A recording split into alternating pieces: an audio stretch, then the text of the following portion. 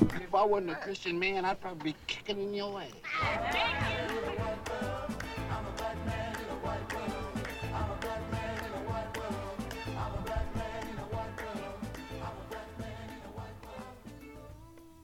Hello, and welcome to the latest episode of the Jaybees Low Tech Podcast.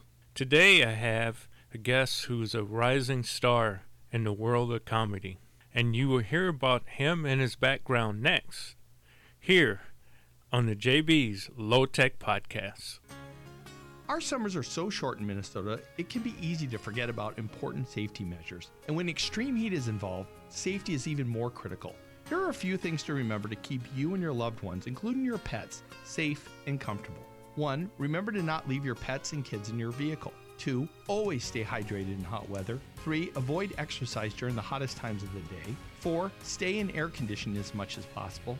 5. When traveling, stay sky aware. Check the forecast and prepare for unsafe driving conditions, thunderstorms, and tornadoes. High temperatures kill hundreds of people every year, but most heat-related deaths and illnesses are preventable if we all slow down, take some time, check on our loved ones, and enjoy the beautiful season. I'm Mike Bryant from Bradshaw & Bryant. I hope you're never injured in a collision, but if you are, don't sign anything until you've talked to us. Find Bradshaw & Bryant, personal injury attorneys at minnesotapersonalinjury.com. Bradshaw & Bryant.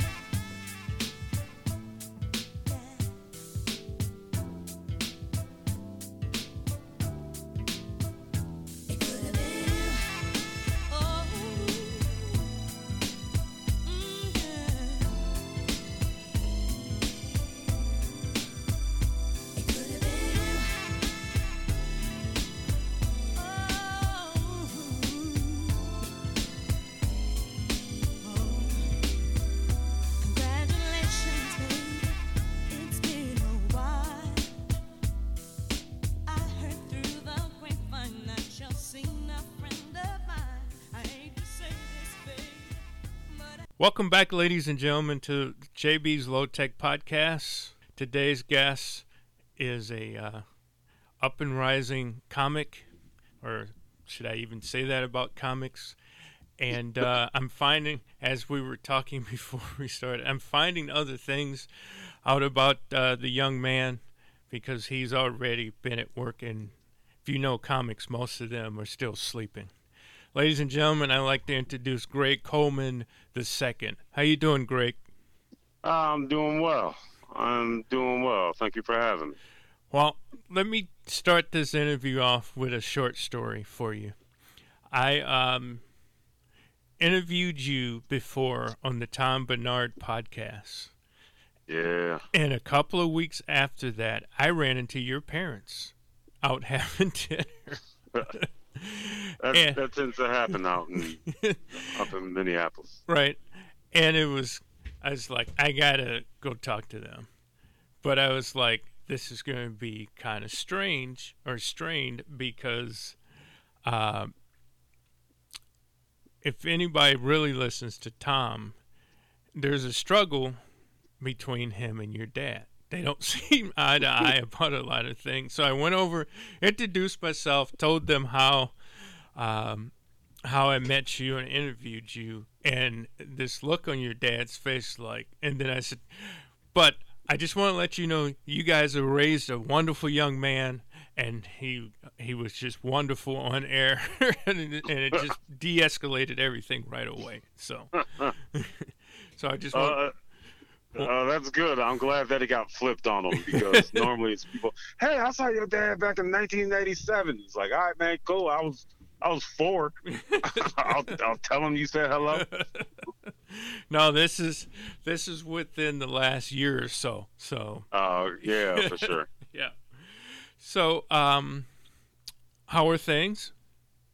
Things are going well. Things are going well. I mean, despite the global pandemic that we're still in. Right. It's been all right. It opened some doors. Clubs and stuff like that were shut down, but they're kind of back open back now and scheduling now as far as we can see. And Right. I don't know. It was all right. I was able to work on a TV show with Wanda Sykes over the last 6 months, so that's been good. And ramping up to release an album Okay. September 1st. So yeah, having a baby in September just moved. So yeah, things are moving. Things are kind of going fast where I'm able to kind of like peek my head up right now. Mm-hmm. But yeah, all positive things considering what's going on. All right. Well, I normally let my guests, and you've kind of done some of it, give a origin story on their life. So, for people who don't know, this is Greg Coleman II. So, you want to talk about your life growing up with Greg Coleman the first or senior? Oh, yeah. I mean, for real, it just felt like my normal life. I mean, it's a little bit of a different normal if you look at it in context of today. Right. You know, growing up with a professional athlete, pretty well known, you know, especially, you know, throughout the league and especially in Minnesota with all the community work and television and media work that my pops has done, but also, you know, my mom within public education within the, Minneapolis public schools, and I did some youth work, so it was kind of like either in entertainment, ran into people who was like, "Oh, I seen your dad," or Viking stuff, or when I was in youth development, "Oh, I've worked with your mom, and I know you've done this." I was like, "Dang, I can't slide nowhere without nobody hearing anything." But yeah, I mean, I would say it's a pretty unique experience just for like the exposure to some of the stuff I got to see and where I got to go, and some of the stuff that people seem interested in within, the popularity of professional athletes, and had an uncle who was in MLB. Oh, I didn't. Oh, that's right, Vince. Yeah. So half my audience is in St. Louis. So okay. We're all huge Cardinal fans, and we're all huge Vince Coleman fans. So believe me, that's where I was born and raised in St. Louis, Missouri. So I forgot you guys were related to Vince. Yep, well, St. Paul or St. Louis Steeler, Mr. Base Steeler back in the day. Right. And also, I was in St. Louis last year, and at the Club Helium out there, and had a pretty good time. But I think we have the show at the right day, because the next day I think like the mall got shot up and they shut the club down. Oh. So it was like, all right. Well, that's sad to hear. I didn't hear about that, but I don't think any. I think it was just kids out in the parking lot being, But besides that, I have fond memories of being in St. Louis as a kid, just running around the clubhouse with, seeing guys like Willie McGee and the Wizard, Ozzy, and like those kind of experiences seem, big. But, to me, that was just kind of like life. Like, these dudes are my uncles. Right. Like, I remember we went on a family ski trip with Willie McGee and watching Willie trying to ski, stand at 6'6", look like Bullwinkle on stilts. Like, I was like, all right, that's like parts of stuff that I get to see, and I can reflect now and be like, oh, yeah, that was kind of unique. But, like, as a kid, it was just like, oh, okay. Like, Willie never looked that tall because of the way he walked and stood. It was like Willie looked like an old man when he was 26. So, now, and for my St. Louis audience, Greg's dad is a former Vikings punter for many, many years, and now he's part of the Vikings broadcast team on radio here in the Twin Cities. So, yeah. Yep. And also, I mean, I'll give him his plug real quick, but then after that, it's like, I got an album to push. But no, he was just inducted into the Black College Hall of Fame. Oh, where did he go to school? He went to Florida A&M, same as Vince. I'm laughing because there's a 21-year-old young lady down there, in her going into her senior year, My daughter. Oh, oh, that's awesome. My niece just graduated from their undergrad, so she's going to get a master's. So, fam, Yeah. they seem to really enjoy it. I was close. I almost took a visit, but I was like, man, fam might be a little too much for me. Right. Yeah. I knew where I was capable. It's the football stuff, fine, but after the football, there's too many options, too much stuff to get into. So did you play college football somewhere? Yeah, I played at HBC in Jacksonville, Florida. Okay. Yeah. Well, that's cool. Yeah. No, my daughter wanted to come to the University of Minnesota, as she was born here in the Twin Cities, but mostly raised in St. Louis because her mother moved back to St. Louis, and that didn't work out because of some issues applying to. She applied to the School of Microcell Biology, and it was like, whoa, wait a minute, just get in the university first. But she didn't get there, and she went to her fallback plan, which was just fine, Yeah. So, no, that's boy. You talk to people. I think she's happy. Yes, with the choice that she made. I remember, I was like, you know what? Let me go as far as away as I need a phone call. The parents just can't pop up. Mm-hmm. They're going to have to coordinate, and I'll have time to clean up. But, Jacksonville's where my family was. So, my grandma would just pop up at the dorm and, drag me and my hungover roommates to church. I was like, oh, God. I was like, how'd you get a key? She's like, I'm grandma. Y'all get up. No, I'm like, pray off your night. I'm like, oh. Oh, man, that had to be rough.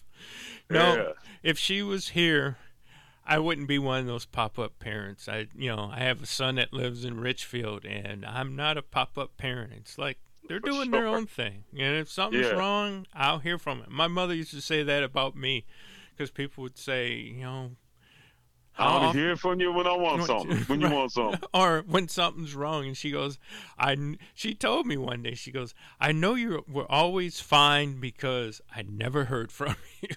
Right. I was like, oh, yeah, that's true. The no news is good news, right? Right. So No, go ahead. No, I'm just saying that's just the how it is and kind of how it should be. I like the freedom that I would say that my folks gave me growing up.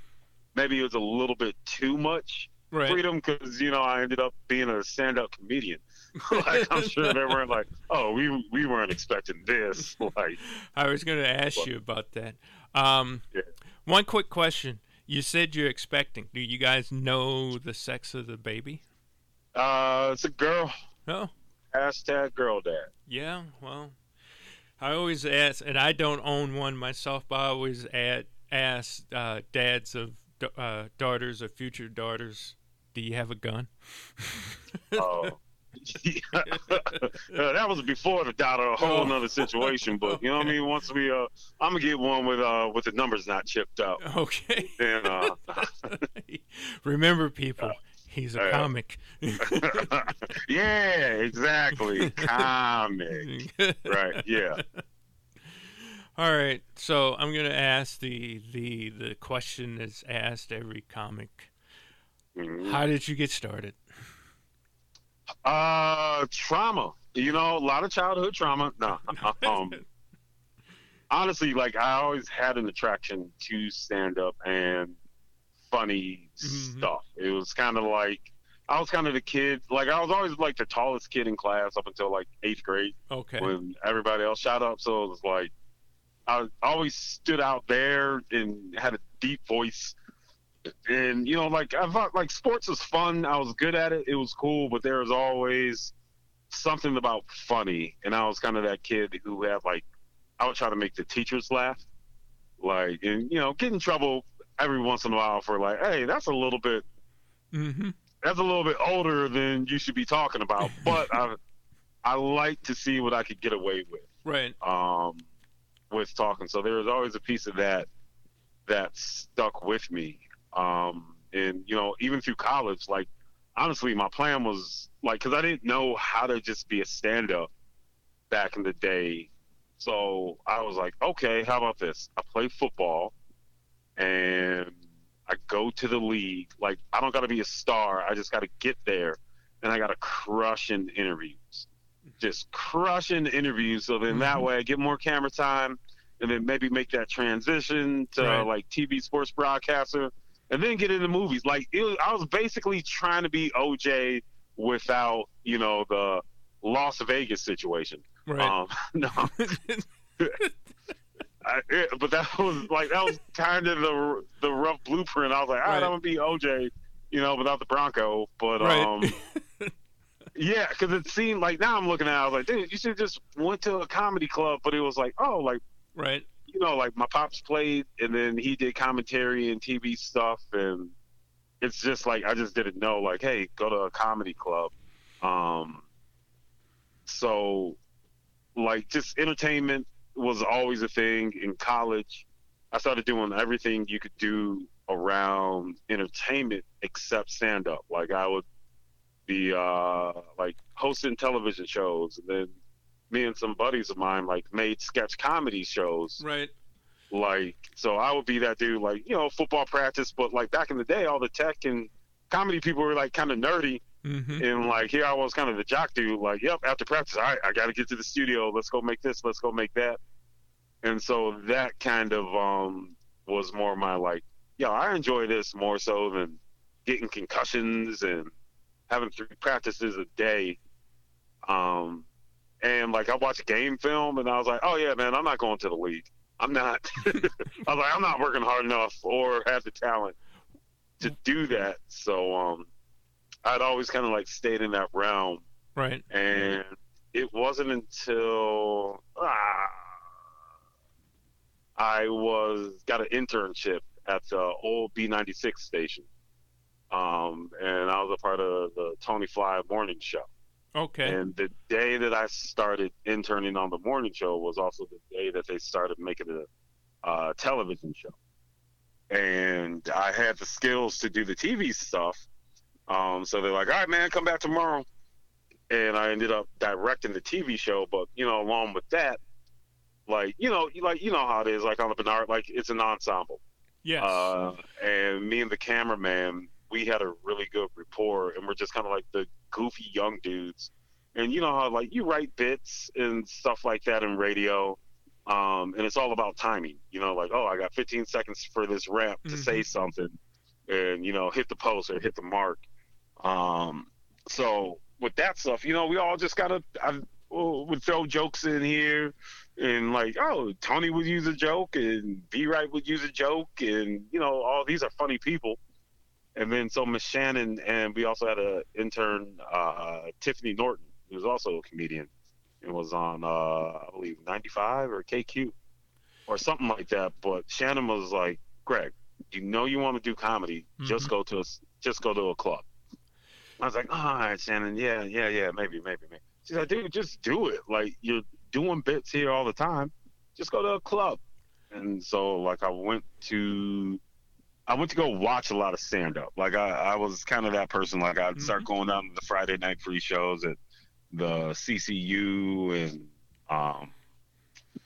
you know, all that stuff. And I just kind of, like, watched for, like, 6 months. And then I found out where some open mics were.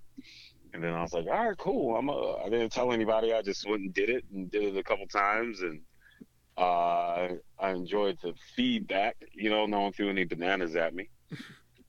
Or, you know, any tomatoes or anything like that. So yeah, I kind of started building from there, and, like, I feel like I always kind of had that, like, I always kind of, like, gravitated more towards the comedian's outlook. You know, some people would say whether it's global thinking or defiance. You know, like, I was a huge Chris Rock fan, still am.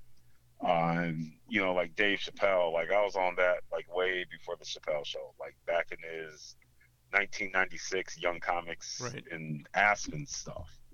So, you know, those are kind of the people I'm lean towards, more kind of like the, like, nerdy type, if you could say that, like him and Tony Woods, like those are the guys I paid attention to. Like, like Martin was huge at the time, Chris Tucker was huge at the time, and I was like, yeah, they're funny, I get it, but I was like, the presentation, I wasn't necessarily super attracted to that presentation, but I was attracted to like the offbeat and the early Deion Cole and Bill Burr and guys like that, and Patrice O'Neal. So I feel like there's some pseudo molding of just like comedic thought and comedic pace, from those guys. So that's kind of the boring origin story. Well, no, hey, everybody's story is different and everybody's story is interesting. Just real quick before I ask my next question, I spent 22 years at KQ myself, so on the morning show. Oh yeah. So I just I understand that whole radio business. Next question. It's kind of the second question that comics are asked a lot. The great debate: are you born funny, or can you learn it? I think it's a combination of both. I think you can learn funny, but I feel like the learned funny is formulaic, and there's a place for it because it helps. Because people who can learn funny, they're like, oh, okay, I know these are the beats of a joke, and if you do it long enough, either you become hack or it's just like, oh yeah, I know how to do this.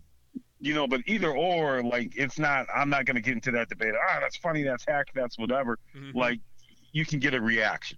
Right. Some people are just fine with being a reaction, not being like, listen, I'm not the funniest guy in the room, but I know the art. Like, there's an art to stand up, and if some people can figure out that formula of, okay, how to this plus this should equal that. Like, I kind of get jealous of those, like, learned funny type guys who can just, like, write a joke. Like, just bing, bing, bing. Because, like, mine is very much like it comes from, like, I hate to sound like this dude, but it comes from somewhere inside. I spew it out. I get the reactions. And then you mold it. But the molding part is where the, like, learned funny stuff comes in. Like, all right, word economy. Let me take this out. How do I get to the funny fast?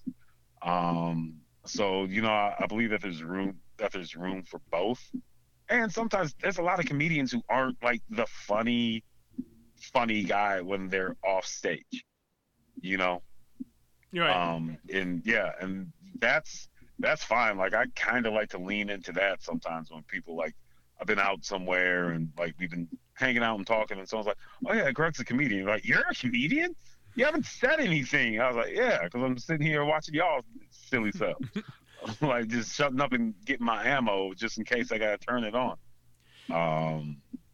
So that's it's your job. I mean, it's not like if you were a pro basketball player, you're going to be taking jump shots every time somebody sees you, You know what's crazy? I was just at Target and I saw Okogie. And another tall human being, and like I wanted to grab a wastebasket and be like, hey, dunk this. Like, I was like, oh man, you just trying to get some deodorant, right? Foot fungus and stuff like that. But yeah, like it's the same thing. Like, that's the most hated thing. A comic, oh, you're a comic, tell me something. Like, unless it's vital. If I'm in a car in an Uber, it's man, I'm a consultant. Like. Because sometimes you don't want to talk about it all the time, and just some people get weird. And then you get those people that was like, oh yeah, I'm funny too, and like try to funny fight you, and it's like, right. I'm not doing that.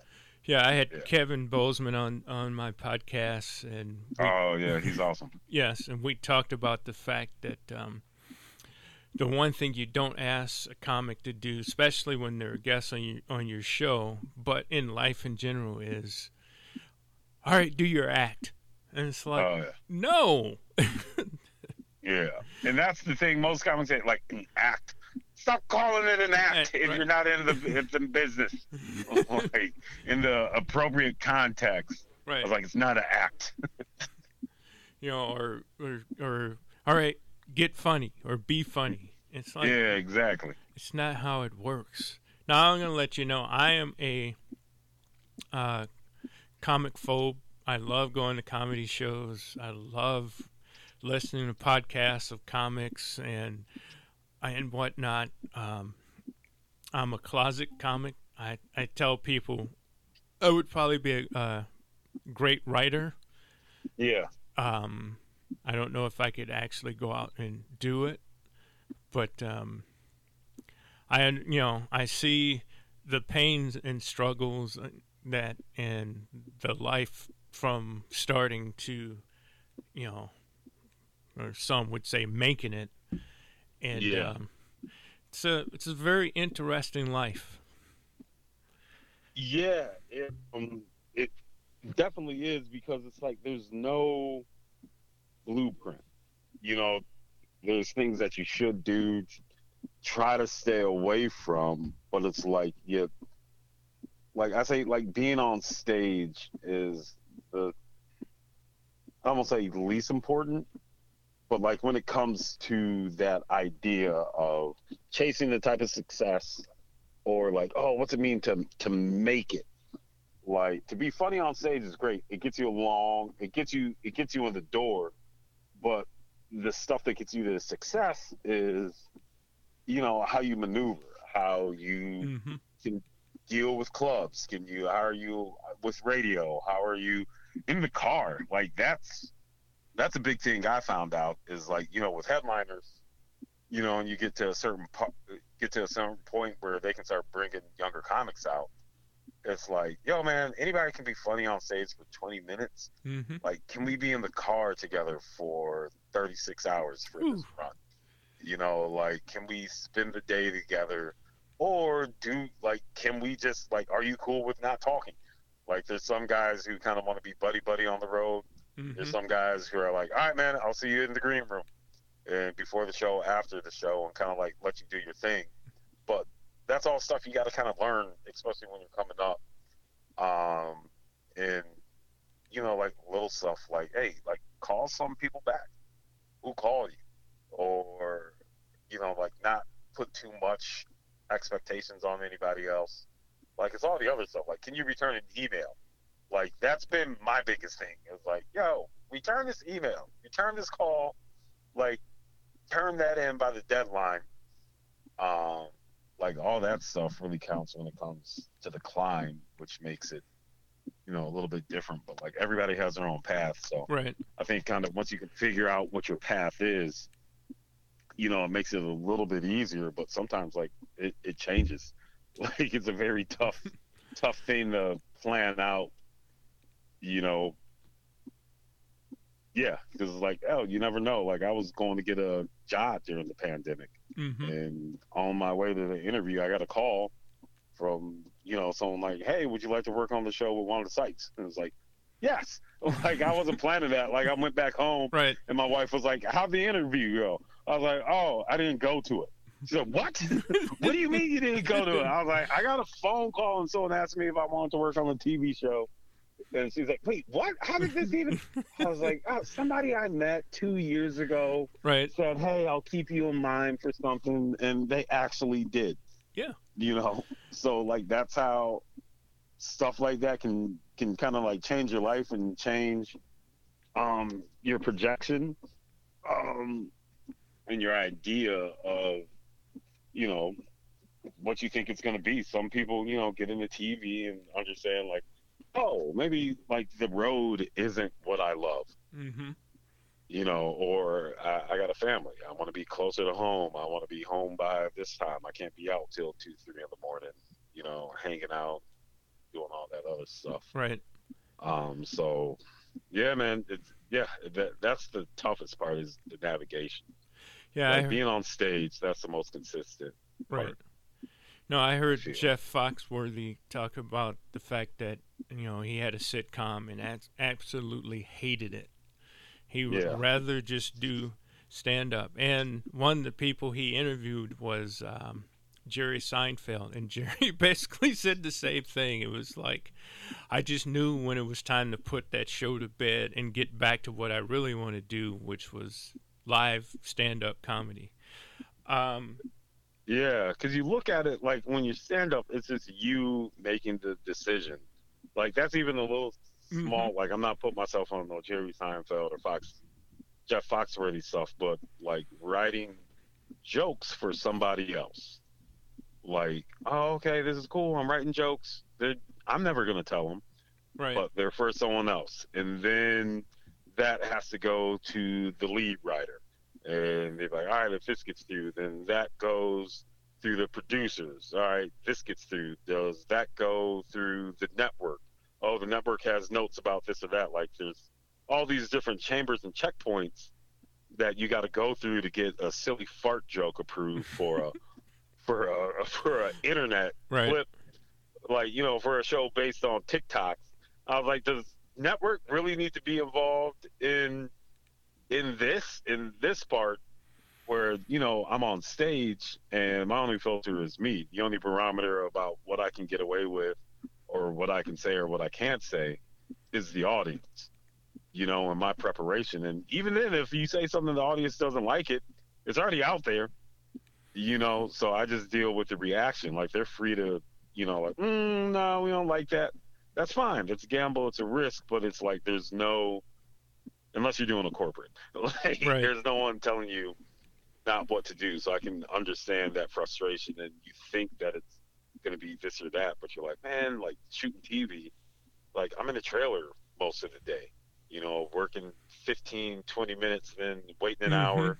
That's a lot of hurry up and wait when you're like, dude, I could just go do a spot, but you're like, I got call time at 5 a.m. Right. Yeah, so I can kind of get that. And you're seeing like a lot of comedians kind of moving away from that traditional, all right, go try to work on the sitcom. Go try to do this or that. Because they're like, dude, I got a podcast. I got 40,000 listeners a week, I got enough, advertisers to pay my bills, and I'm building my own audience. So if I go to Charlotte or go to St. Louis for a night, I can pull 200 people in that town, for a one-nighter. So it's like, what, like TV is always awesome and great, but we're really seeing that it's not the end-all be-all. And we're seeing like people try to take more control of their careers by like, a lot of do-it-yourself type stuff, like try to move around the industry. You were mentioning traveling. How often are you on the road in a given year? It's a bit up and down. So when I was before, so this is also great timing. Obviously, comedy's, like tragedy plus time. Last year, right before the pandemic, and on Valentine's Day, I quit my job working at a school that I worked for 8 years, and they've been like super supportive of me and like let me kind of go on tour during like school years. I was like, hey, I got this 6-week tour. I'll be back 3 days a week, but so yeah, what was it? Last Valentine's Day. So my schedule was I was on the road, I would say 3 out of 4 weeks for the month, like 3 weeks on, 1 month off, 4 weeks on, or like I was booked out, I would say from March until about September, and I would say like 75, 80% of it was on the road. And then I was at home. Yeah, so it's been, yeah, I mean, it's a mix. I'm going to be home a little bit more, with the baby, or a little bit closer to home. So it's like, all right, I'm going to start taking some more of those corporate gigs, or it's, all right, North Dakota for an hour, or Iowa for a day, where it's like, okay, like, be a little bit close. Well, I'm starting to build out 2022 again, and starting to get back out there and trying to get it. But yeah, there's definitely more and more travel each year. Are corporate gigs difficult? I hear comics talk about corporate gigs and how they, and in some cases have to totally like clean up their act, which I find interesting in the sense of, you have all, in the comic world they talk about dirty versus clean, and so you may have all this dirty stuff in your act, and how they can just hit a switch and completely clean it up. Yeah. So. Well, I feel like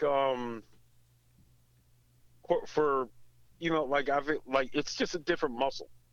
Like corporates, for the most part, are the same. Like the treatment may be better from one corporate to the next, but the expectations of like, hey, we kind of want to clean a show, because it's like, there's HR there. Mm-hmm. There's, even though it's funny, like they're the dirtier people, like they want that stuff, but you're being hired to do a job. Right. And that's the part that you got to decide as a comedian, like, okay, because most people are doing corporates because like, it's really good money in a short amount of time. And if I can do 3 corporates, that's like 5 or 6 club weekends of traveling and staying in different hotels and doing shows with other people, where it's like you don't know what the weekend's going to be. It's not that wild rock star life that gets promoted. Like it's a job. Like doing corporates is a job, and you just got to figure out like, all right, do I want to take this job? I got to do the job. If they ask me to be clean, I'm gonna be clean. And I don't have a problem with clean comics.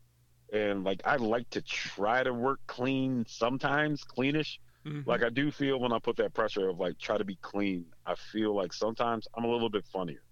Like a better, like I have a better set, maybe like a classic. Oh, this is what you're used to. Mm-hmm. Like I move from joke to joke to joke to joke to joke a little bit faster than if I'm in a club and somewhere I'm comfortable and it's like, all right, this is a shared experience. Here are my jokes, but you're also going to get my mood. Like if I'm in a spicy mood, we might have a spicy show. If I'm in a silly mood, show might be more silly. But if it's, like a corporate, I was like, the show's going to be the material. You're going to get some of me, but if I'm feeling spicy, I was like, I can't go into the crowd. I mean, I can, but I want that check. Like, right. Yeah, you gotta eat and live and whatnot. How difficult is it to travel? You talked about being in a car for 36 hours or different things. How that has got to be mentally tough. Like that's some of the stuff that you don't think about. That's why, like, you look around and you see comics who fall off sometimes. They're thinking like, oh, it was the funny part. It was like, no, the other stuff. And exactly, like, if you want to be that comic to try to build and try to get up to, another spot, you're like, yo, I'm gonna have to do the road. But it's like I like the traveling. I like the flights a little bit more than than the drives. Like those are the worst shows where it's like, oh, it's 6 hours away. Like, all right, I can drive 6 hours, that's fine. But is there a 45-minute plane ticket? And by the time you do the, got to get to the airport and all that stuff, is like, oh, it's almost about the same amount of time. Right. But, I don't know. It just depends. It depends exactly, like, or not exactly, but like if I'm on the road, like I was on the road with Chad Daniels, that was great because me and Chad get along. Right. And I feel like we both have a very similar kind of temperature, like off stage, and like never looking to, hey, blah, blah, blah, look at me, and, try to, just be solid dudes. So like that part makes it easier, and being on the road is fun once you get there, because it's like, oh, it's a new town, you have different experiences, you're seeing friends that you haven't seen in a while, or in the airport running into comics on Sunday, the Sunday morning meetup at some random airport in Cleveland. You're like, oh yeah, what's up, man? Hey, how you been? Like seeing people at festivals, so that part's fun. But like at a certain point, I start jonesing, like been away from home. Like, all right, I'm ready to wrap this up.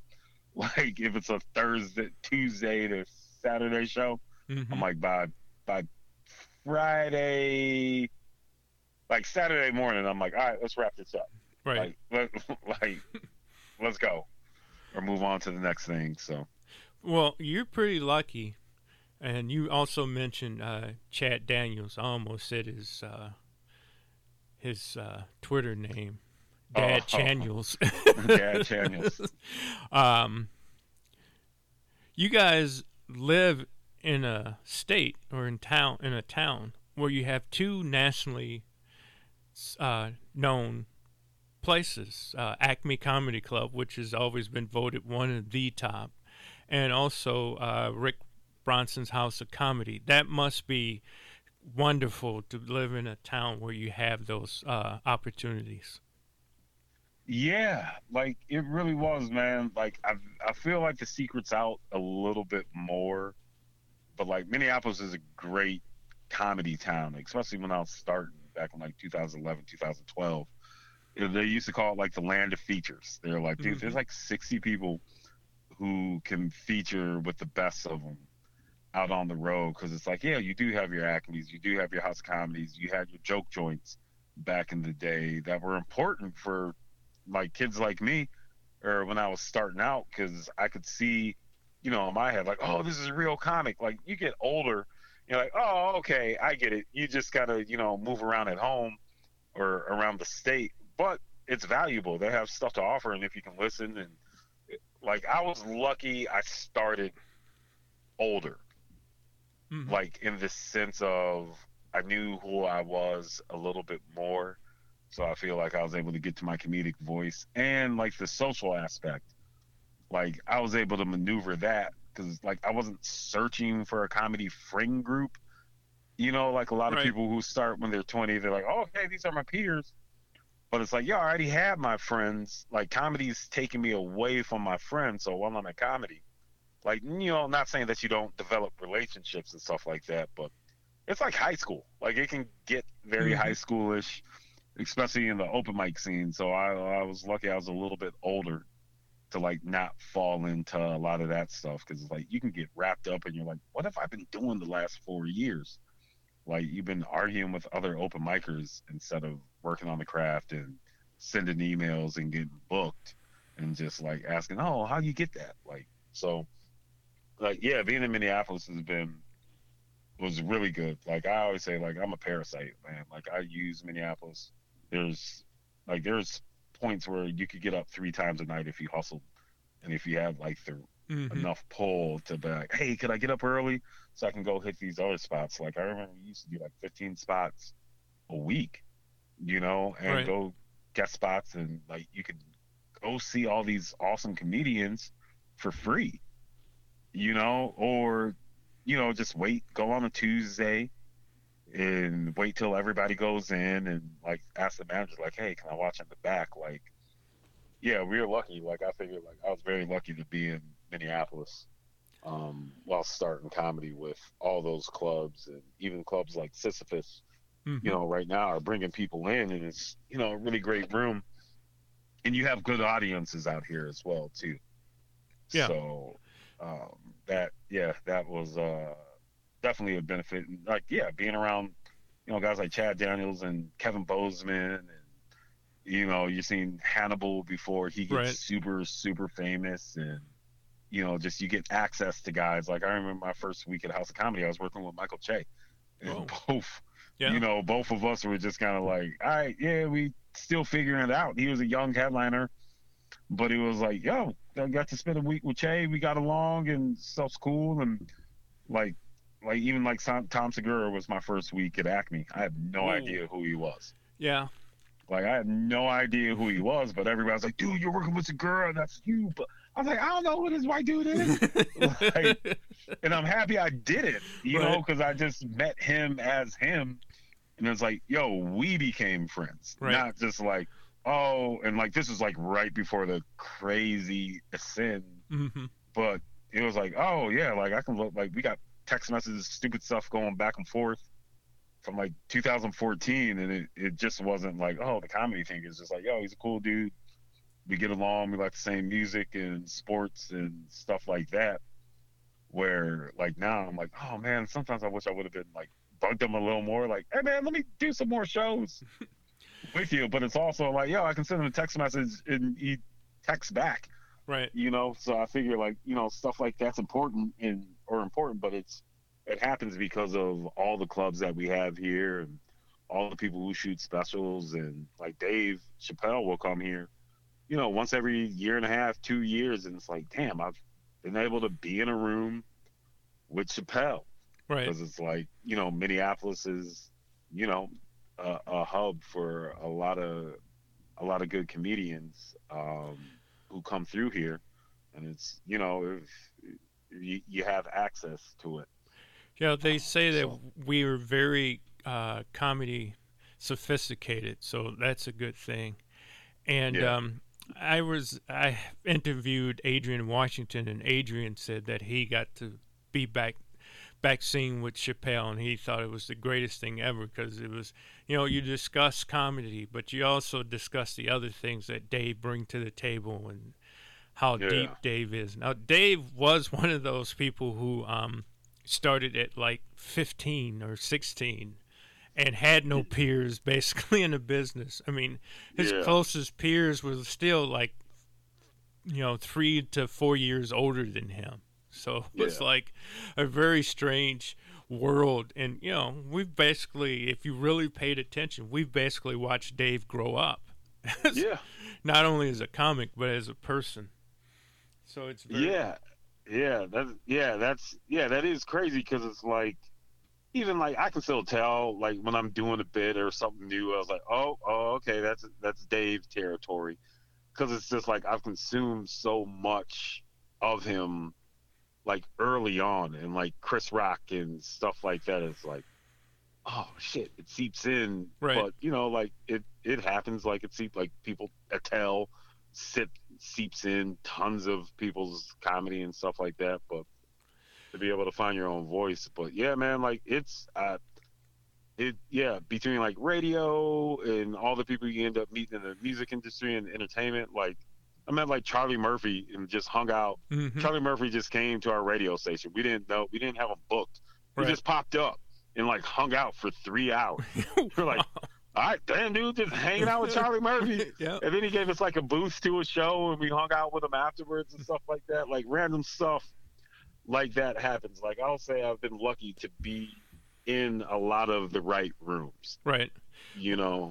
Well, No, I was just going to say, with my 22 years at KQ, basically the same thing. In my 5 years on Tom's podcast, basically, I got to interview all type of comics and actors and actresses. But my favorite, because I would be in on Fridays on the podcast, and that was Comic Day, was just to be in the room with comics and to talk about their lifestyle and the craft, and just see how interesting they are and their backgrounds and whatnot. And I just can't get enough of it. But also mentioning KQ, you and I, and it was destined that you and I would meet, because we have so much stuff in common. Because you were talking about getting up and doing things for TV or whatnot, and spending 15 minutes and then waiting another 4 minutes and this. And I was a paid extra in the Mighty Ducks 2 movie, and that's a one-day shoot. I played an assistant coach for Team Trinidad.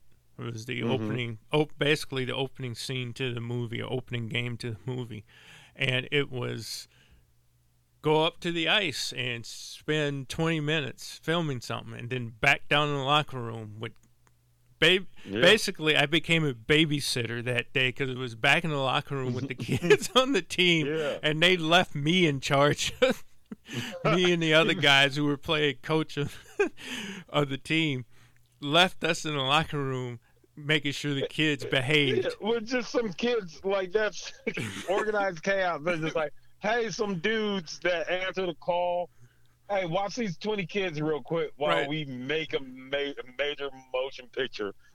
Like, like it's a whole bunch of sitting up waiting, go do this, go do that. Like, I shot a commercial this week, and the commercial might be 15 seconds. But it was like I was there for 8 hours. like 8 hours. I was like, I have 3 lines. Like, I was like, and there's 5 lines in this commercial. I was like, but it's 8 hours. Yeah. And most of it is, all right, hold it this, try it this way. All right, sit down. We got to do this. We got to fix the lighting. Like, yeah, so it's like a lot of hurry up and wait. Mm-hmm. And it's like some dudes just like really can't take it.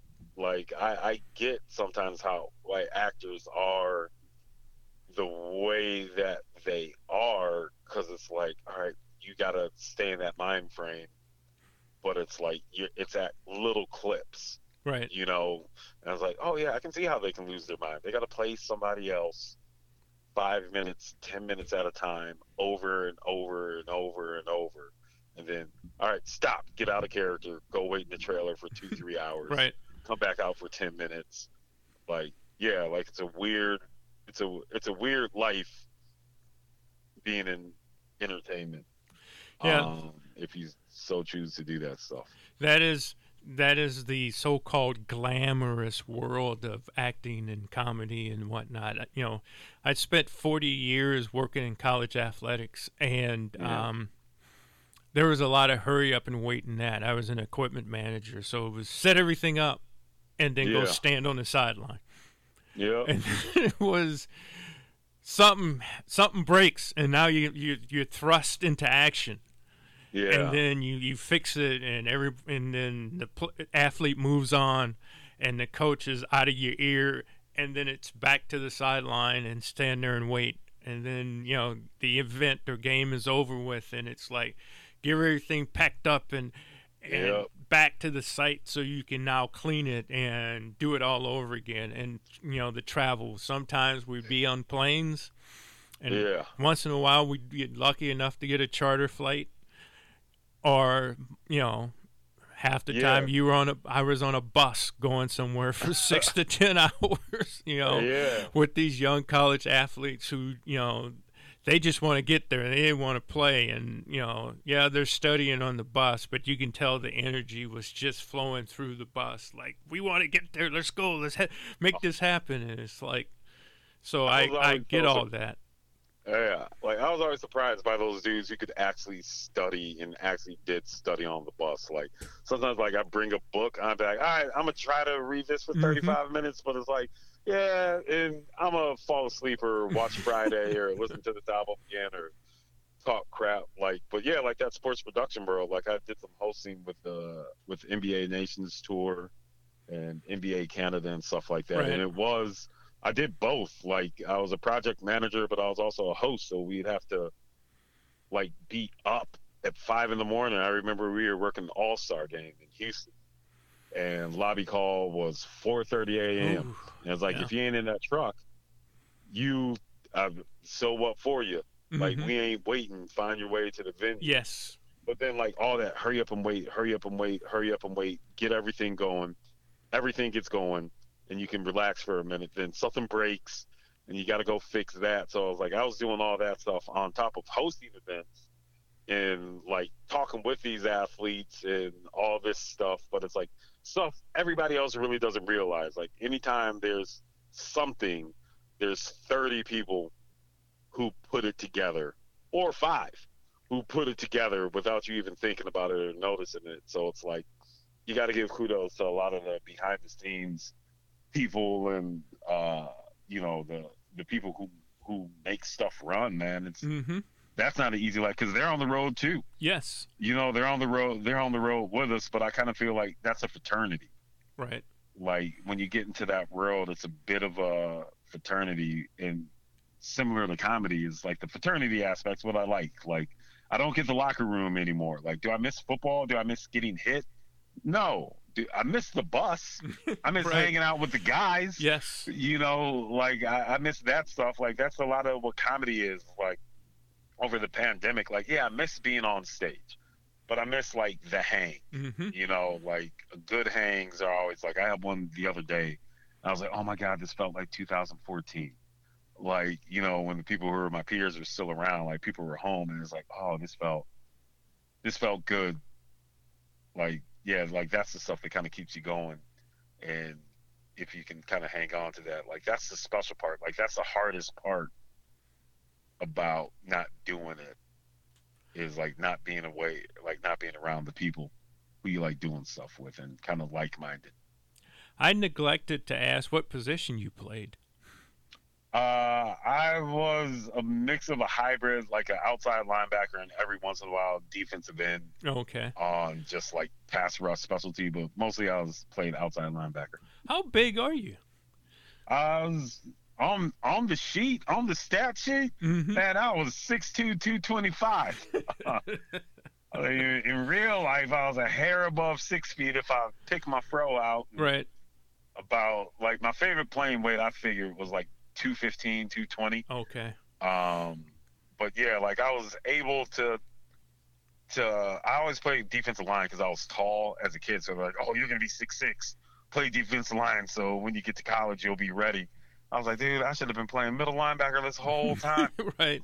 Like, but I had enough speed to make it work, and enough like hands and a little bit of football knowledge to know how to, rush a quarterback or try to get around the offensive tackle, or, not let the running back get all the way to the edge. Mm-hmm. Like, that would be my spot. Like, hey man, he went the B gap. Yeah, he got 25 yards, but he didn't get it on that top sweep. No. You know what I mean? Like, right. I bet, you need to talk to your tackle, bro. I was going to ask you about, before I ask you about Wanda, ask you about this new trend that's happening in HCBU college football, which is hiring former NFL players. What do you think of that trend? I mean, I'm not opposed to it. Like, anything that brings attention to HBCUs, like I said, I went to one, and I wouldn't have changed my experience for the world. Like, there were, like, yeah, there's differences and stuff. Like, I played there for 2 years, and then I ended up at Wisconsin River Falls for a year. I broke my foot after Florida, so I was like, all right, I'll just go to River Falls. Mm-hmm. I'm not going to the pros. And, like, like, they had different facilities and stuff like that was different. But I was like, when I was at a HBCU, it just felt different. Like, I didn't necessarily feel kind of like a number, which can happen at bigger universities and stuff like that. Like, shit, I was on the dean's list when I was at a HBC. Okay. Right. And we had a coach who we didn't collectively love, but I feel like we kind of band together to kind of spite him. But at some point, like, Malcolm Butler was in talks of becoming the next head coach at our school. Oh. And that can just bring people out. Mm-hmm. And, yeah, like, I mean, these guys know the game. These HBC coaches know the game just as well as, these Big Ten coaches or this or that. They just don't have the resources. And I'm liking the trend of seeing these kids picking HBCUs because they're like, listen, I'm going to be here for 2-3 years. If I can go to a place where I feel a bit more comfortable culturally, because that's the thing people don't think about. Like, you take a kid from a certain space and you put them somewhere else, and I got to start abiding by those rules or those social norms. Like, that can start to get to you. Mm-hmm. Especially if you're frustrated and you can't communicate with someone who actually really speaks your language. Like, I feel like the advantage that a pro has coming in to coach younger kids, there's a little bit more of that automatic respect. Like, all right, you got to a place I would love to get to. You have some information other people might not have. Yeah, I'm gonna pay attention to it. And I think, like, they know how to be players. They know how players think. And I feel like it's a big relationship based thing, because that's where youth sports is right now. Like, it's a lot of relationship based. Like, yo, do I feel comfortable with this coach? I can go anywhere that has a big program. Like, like, you got guys who can be one and done. I can go anywhere. Mm-hmm. Am I going to enjoy my time? Right. Like, do I need to have the fanciest facilities? Not if I'm going to be in the league for 2 years. Like, right. I can live in I can live in Jackson, Mississippi, because I know I'm going to still make it to the draft. So. yeah, like I'm not opposed to it. I was a recruited student manager / student trainer, believe it or not. Yeah. And that's how I wound up here at the University of Minnesota. And there was some culture shock for me when I first came here. I was like, whoa, this is different. But, I hate to use the word assimilated, but I got used to it and enough to the point where I decided this is home now. So, and that was the fall of 1980. So I've been here, all my adult life. So, another quick question. How do you have any thoughts on the wild, wild west that has become college athletics? It's man, I mean, for me, it's entertainment, and like I know that there possibly could be some stuff on the backside, like, oh, what are the ramifications of this or that? But it's like, fine, let it happen. Let these kids, like, because here goes the thing that I get frustrated with a lot of the talking heads and the sports channels where they kind of rip on these kids, or just people who just talk about the culture. It's like, what did you think was going to happen when people, and when I say you, I'm just speaking in general, but when you guys let AAU take off like it does, when you guys start putting football camps and prospect camps on television, like they're always trying to pick the best of the best or the best of the best and showcase them and treat them like stars, but then expect them to be amateurs. Where it's like, dude, you guys are playing high school flag football on ESPN3, and then you're gonna be upset that this kid's like, yo, well, can I get something besides a t-shirt? Or can I make money off of my name?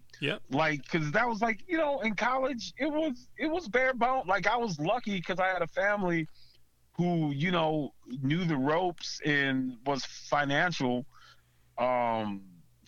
smart. But even with that, there was, a lot of ramen nights and like I was the dude kind of like trying to like feed teammates or something like that. Like, all right, my grandma's going to go to the store. What do we need for this floor?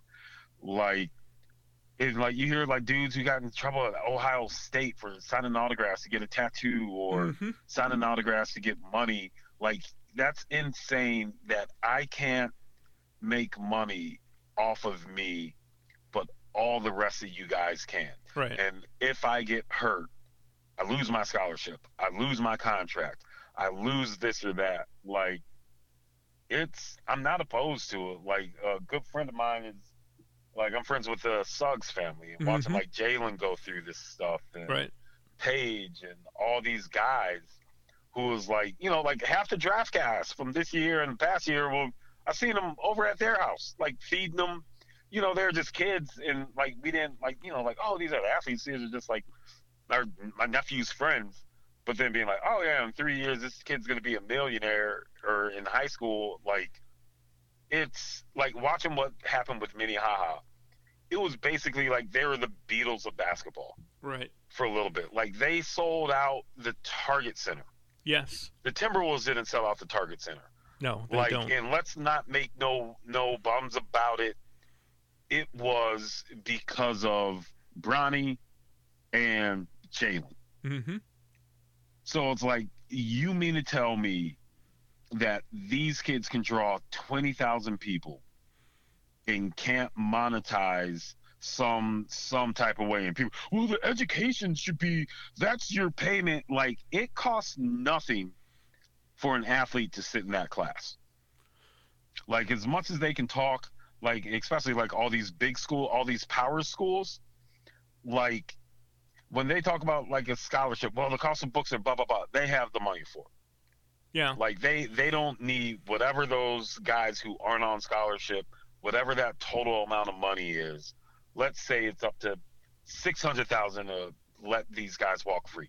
You can still do that. You have like a teacher, a professor, if you have 300 people in class, he's still going to teach. And if like I got if it's 305, is he gonna? Oh, that's too much. Like, no. Like these dudes are scrambling and putting themselves in positions to try to get money a different type of way, because some old rich dudes like, no, you shouldn't get that. I want that. Like, and if it fails, fine, it fails. But like, what's the reason of opening up doors and doing all this stuff if you don't want these kids to walk through the door and choose their life? Like, let these kids choose their life. Like, we created this monster. Like, everyone who talks about participation award, these kids are a participation award generation. Everything's handed to them. Like, I played sports my whole life, and I never got a participation award from another kid. I got it from an adult. So, like, I feel like these dudes who suck at analyzing, well, this is the pitfalls and what it should be. Like, you guys created this. You guys created this, and now the kids are taking control of what they've, worked for, or the position that you guys created for it. So it's like, I'm fine with it. It might be weird, it might be whatever, but that's evolution. That's life. Like, what's the point of keep on going if you're going to try to make everything the same? Or, well, I didn't get that. Yeah, I'm sorry. It sucks. You were born at the wrong time. But it's kind of like old Chris Rock bit, you know what I mean? Like, oh, I can't catch a cab. And he's like, my grandparents, I was the cab. Right. And then his grandparents, like, you know what I mean? Like, I'm taking a left. Like, who taught you left? Like, you know what I mean? Like, it just is what it is. Like, by the time my kid gets to a point and I'm like, damn, you got access to all this? It's like, I'm not going to be upset about it. It's like, all right, cool. No, great. I've the athletic departments do pay for their, pay everything if they're on a full ride or whatever. And then it in the Big Ten, the Big Ten quietly did a lot of these things that are now, they didn't do the monetization of name and likeness, but like the free technology for the athletes and the cost GIA bill. Right, the cost of living, beyond the books, tuition, the other things, travel back and forth, being able to actually have somewhat of a social life and this, that, and the normal cost to live in a town. The Big Ten quietly has been doing that for years. Yeah. They never said anything about it. And now, now the rest of the college world has to join on, and it's just, I go back and forth because I was part of the people that would give them a $5,000 wardrobe every year. Yeah. And, I watched them not go to bed hungry when they were actually telling people they were going to bed hungry, unless they, but you had to be a full ride athlete, and most of the athletes at a university are not full ride athletes. They are partials. They are 25%, or they're 30%, or 50%, or they're 0%. They're totally just they're a walk on, and they're not. They're not, they get the clothing and they get the tutoring and they get to travel with their teammates and all that stuff, but they still have to pay for tuition and room and board and all those things. So it's quite, I was just wanted to see what your take on it. All right, my last question so I can let you go on this nice Saturday. Yeah. You were talking about Wanda Sykes. What in the world were you doing with Wanda Sykes? John, I have no idea. But, like, here's how it happened. So, Wanda Sykes and her partner, Paige, they produced a show for Epix, like, maybe 3 years ago called Unprotected Sets. Okay. Where they just recorded, like, oh, what's it like as a night at a comedy room or whatever. I was just an opener. But it was, like, I kind of knew how to be on set. Mm-hmm. I knew how to be out the way. I knew how not to complain. Like a lot of the stuff that, being an extra. Like, hey, we need pickup shots. We need this or that. Like, I knew how to do that. But some of the other comedians, like, this is their first time. They're thinking it's going to be something else. And, like, frustration sets in. And I was like, nope, I'm not frustrating nobody. Hey, nice to meet you. Shake the grip's hand, know the PA's hand, make sure he has my number. If they're like, you don't gotta wait a long time to go find me.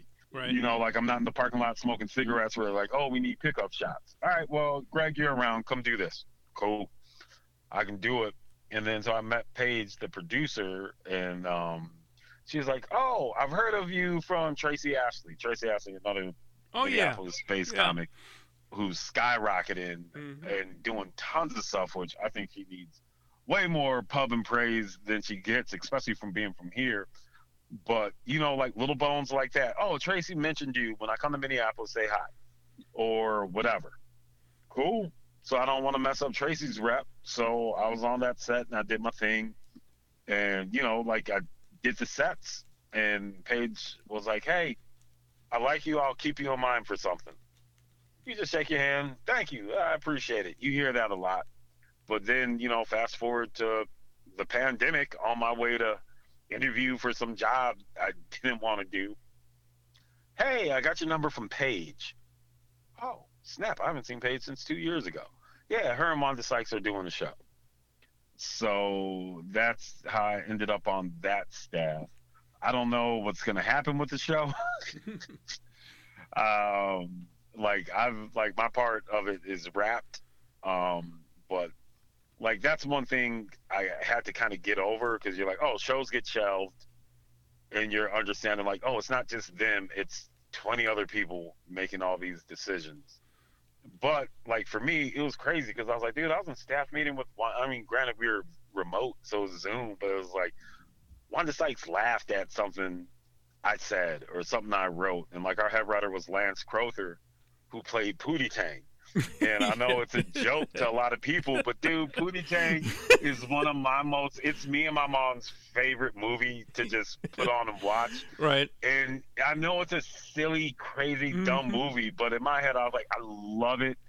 Like, I wrote a 10-page paper on the social, and I just found it. Like, I was moving and went through, and I was like, because like Louis C.K. was in town, and I was telling my wife, I was like, you know, Louis wrote Pootie Tang. She's like, what? I was like, he did. I was like, despite everything, I still got to be like, hey, Louis, I know you said this almost killed your career, but this movie molded my high school comedy.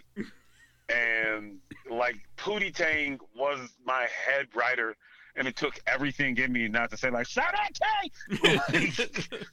It was like, I just wanted, I'm signing that pity on the money kind. Like the last meeting I knew I had with him, I dropped it on him. And he's just like, damn you, Greg. I was like, why'd I take? So, like, yeah, that part is crazy and fun. Like, I never would have thought about that. Like, one of my first Instagram pictures was a picture of Wanda Sykes' marquee when I at the State Theater in, like, 2012. I'm like, yo, go and see Wanda Sykes, excited. And then to be like, oh, shit, I got a check signed by Wanda Sykes. Like, and, you know, who knows, because they produce tons of stuff. And, you know, like the producer, Paige, she's, we have a good relationship, and she's always kind of looking out for me. So I don't know if there's any comic looking dude, like women, man, I'm going to tell you, like a lot of the good stuff I've gotten is because of good relationships with women comics who, they don't see you as like their threat or their peer. Like guys will be like, oh yeah, I'll give you that number one day. But like especially like a grown woman, if she wants to help, she's going to help. And as long as, you know, you're reliable, you know, and I'm not going to embarrass nobody, man. That's been like, you know, a huge help and something that I'm glad that I learned and was installed in a little bit early. Of like, oh, women get stuff done. Like, women are killing comedy right now. Right. And it's like, gratefully so. Like, yeah. So it was cool. There's a couple wine o'clocks. You know, like, what time is it? Where you at? It don't matter. Like, oh, okay, Wanda in here getting buzzed. But it was like, and I kind of had like a twisted sense of humor with some stuff. Right. And like, she would be like, she would love it. She'd be like, yeah, push that through. I love it. And like the other producers would be shaking their head like, Wanda, we can't show a clip of a person getting hit by a scooter and falling down a storm drain. But I was like, I was like, that's my clip. I was like, that's my joke. Like, you know what I mean? Like, so that part, that feels good when it's like, oh, okay. She, you know, yeah. like, yeah, it's been cool. Whether I work on another show ever again, like, I'm happy to be like, yo, I can say a name and most people are like, oh, I know who that is. Well, You know, to have that stamp right is kind of cool. It almost she, from what her on-screen presence almost has a like motherly auntie feel to her. Yeah. Is that how she is? Yeah, I mean, yeah, her vibe is still very much like, because a lot of it was, frustrations with label, but yeah, like, it's still very chill and cool, and like, yeah, it is just like, can I have a hug? Like, and then like, yeah, get your ass out of here. Like, oh my God. Like, when she, every once in a while, her voice would get to that. But like, I saw a lot of like, like boss Wanda. But yeah, there very much was that like still warmth. Yeah, that black lady warmth. That's good. That resonates from Wanda, and just always like the funniest person in the room. Like, I would say that she's a top 5 scene stealer. Mm-hmm. Like, you're not gonna get, even if she has 1 or 2 lines or just a look, like, it really doesn't get funnier. Like, she just crushes on curb, and it's like you got Jaybees Smooth on that show, and like Wanda steals scenes, and Jaybees Smooth is a scene stealer. Like, yeah, like, it doesn't get any better than being able to be around that and kind of seeing that in the background. And like, yes, they work their butt off, man. They have multiple shows on Netflix and just doing more and more and more. So yeah, it was an awesome experience. Well, I'm happy for you, and I wish you nothing but the best with the young one coming. As I tell people that I've mentored who are now having children, it is the greatest roller coaster ride of your life. So, up and down, angry, happy, sad, all the emotions, come about with a child. So, and then, can you tell my listeners how they can follow you? Yeah, man, I'm on all the socials. Instagram and Twitter is SayGCole, SayGCole. And then also on Instagram, I have Coleman Comedy. Facebook, you can just find me, Greg Coleman II, and I have Coleman Comedy stuff, which I'm about to start amping up because I got I have an album coming out on September 1st called Dad's Garage. So that's going to be available on all the platforms and hopefully on Sirius. So if it's in you, stream it, tell somebody about it. You don't even got to listen to it. You can just press play. I would love that $2.95 once I get 10,000 plays. Like, so if you could just put it on repeat on your backup phone. I know everybody's got a backup phone. Like, you're like, I just use it for the Wi-Fi. Like, while the kids are sleeping, that thing's charging. Just put my album on repeat on Spotify. It costs you nothing, and I just want to buy my baby diapers. So y'all can help me buy my baby diapers, so I don't have to, go the college football route and sell jerseys for Similac. Are you going to record that album in a club, or are you doing that in a studio, or? So the album's already recorded. Oh, okay. So yeah, so I was going back and forth. I recorded it late 2019. I actually recorded 2 albums, so I'm gonna have another one coming out very soon after. But so I'm gonna drop those, and then hopefully by the top of the year, I'll have another album and with some visuals to go along it, maybe on one of these streaming platforms. With possibly, I hate being this guy. I got something in the works. It's a little too early to talk about it, but they're. I understand. Yeah, I don't know. I'm just really trying to push as much content out there as possible and try to get like the other side of like, hey man, this is a business, treat it like a business, and just trying to get stuff out. So, I'm excited about this, and kind of whatever else is coming. Like, who knows with it. Again, I want to thank you for being on this morning, and you threw out some names, and I'm going to do some digging to have them as possible guests. It's like, well, why haven't I even thought of this person and that person? So, local comics from here, that's like, what am I doing? So I appreciate that too. And and also you mentioned Kevin Bozeman. I'm gonna be with Kevin Bozeman. I think the 23rd and the 24th. Of August. He's gonna be. He's doing his album. At Acme. I got to reach out to him and make sure I attend that, even if it's just me by myself.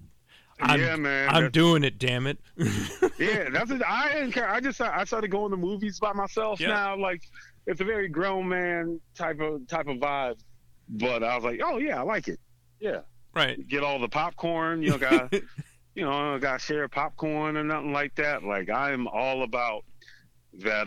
Going to see a movie at 2 p.m. and then being home, like beating the wife home. She gets home at like 4:30. Oh, what's your day like? Oh, I got so much done. So much done. I sent 3 emails and I went and watched Suicide Squad by myself. She must hate you. It really, like, sometimes I do feel bad because, like, she works in education, like what I did, but I was like, she was like, my job yesterday was to shoot a commercial. She's like, what were you doing? And I was like, I had to shoot a commercial. It was like in a house that had a basketball court and just all this crazy stuff. And she's like, oh, well, where's it gonna air? Where's it gonna be? Like, I don't know. I know. Right. Yeah, I just did it. I know where the check's gonna go. She's like, I can't understand. Why am I gonna tell? I was like, I don't. It's just work. She was like, even stuff like this. These podcasts, and I had to find out you were doing radio. I was like, it's just work. Like, so. All right, man. Yeah. I appreciate you. And all right, like I appreciate it. Thank you for having me. Yeah, and I just want people to know, and other people who may listen to this or may see a posting, Greg reached out to me on Facebook, and I didn't see it. My brother saw it, who took a screenshot and sent me the screenshot. He's like, "Hey, dummy, this guy wants to be on your podcast." I'm like, "What? What are you?" And I looked, and I was like, "Oh yeah, I know Greg." Yeah, man. See that? Yeah, that's the stuff I have to start doing now. It's just like, hey, I have to reach out instead of just kind of being, too cool for the room and whatever's for me. It's like, no, man, just ask. And now we just had a fun time, good conversation. And hopefully, when I get to St. Louis, some of the listeners will catch me at Helium. Yeah, my brothers for sure. My brothers will fall out once they hear the part about your Uncle Vince. They're going to be like, what? Yeah. What? They're really going to be mad at me since you haven't been on until now. So thanks again, man. I appreciate it, and good luck. All right, I appreciate it. Thank you so much. Yeah. Take care. All right. Bye. Bye.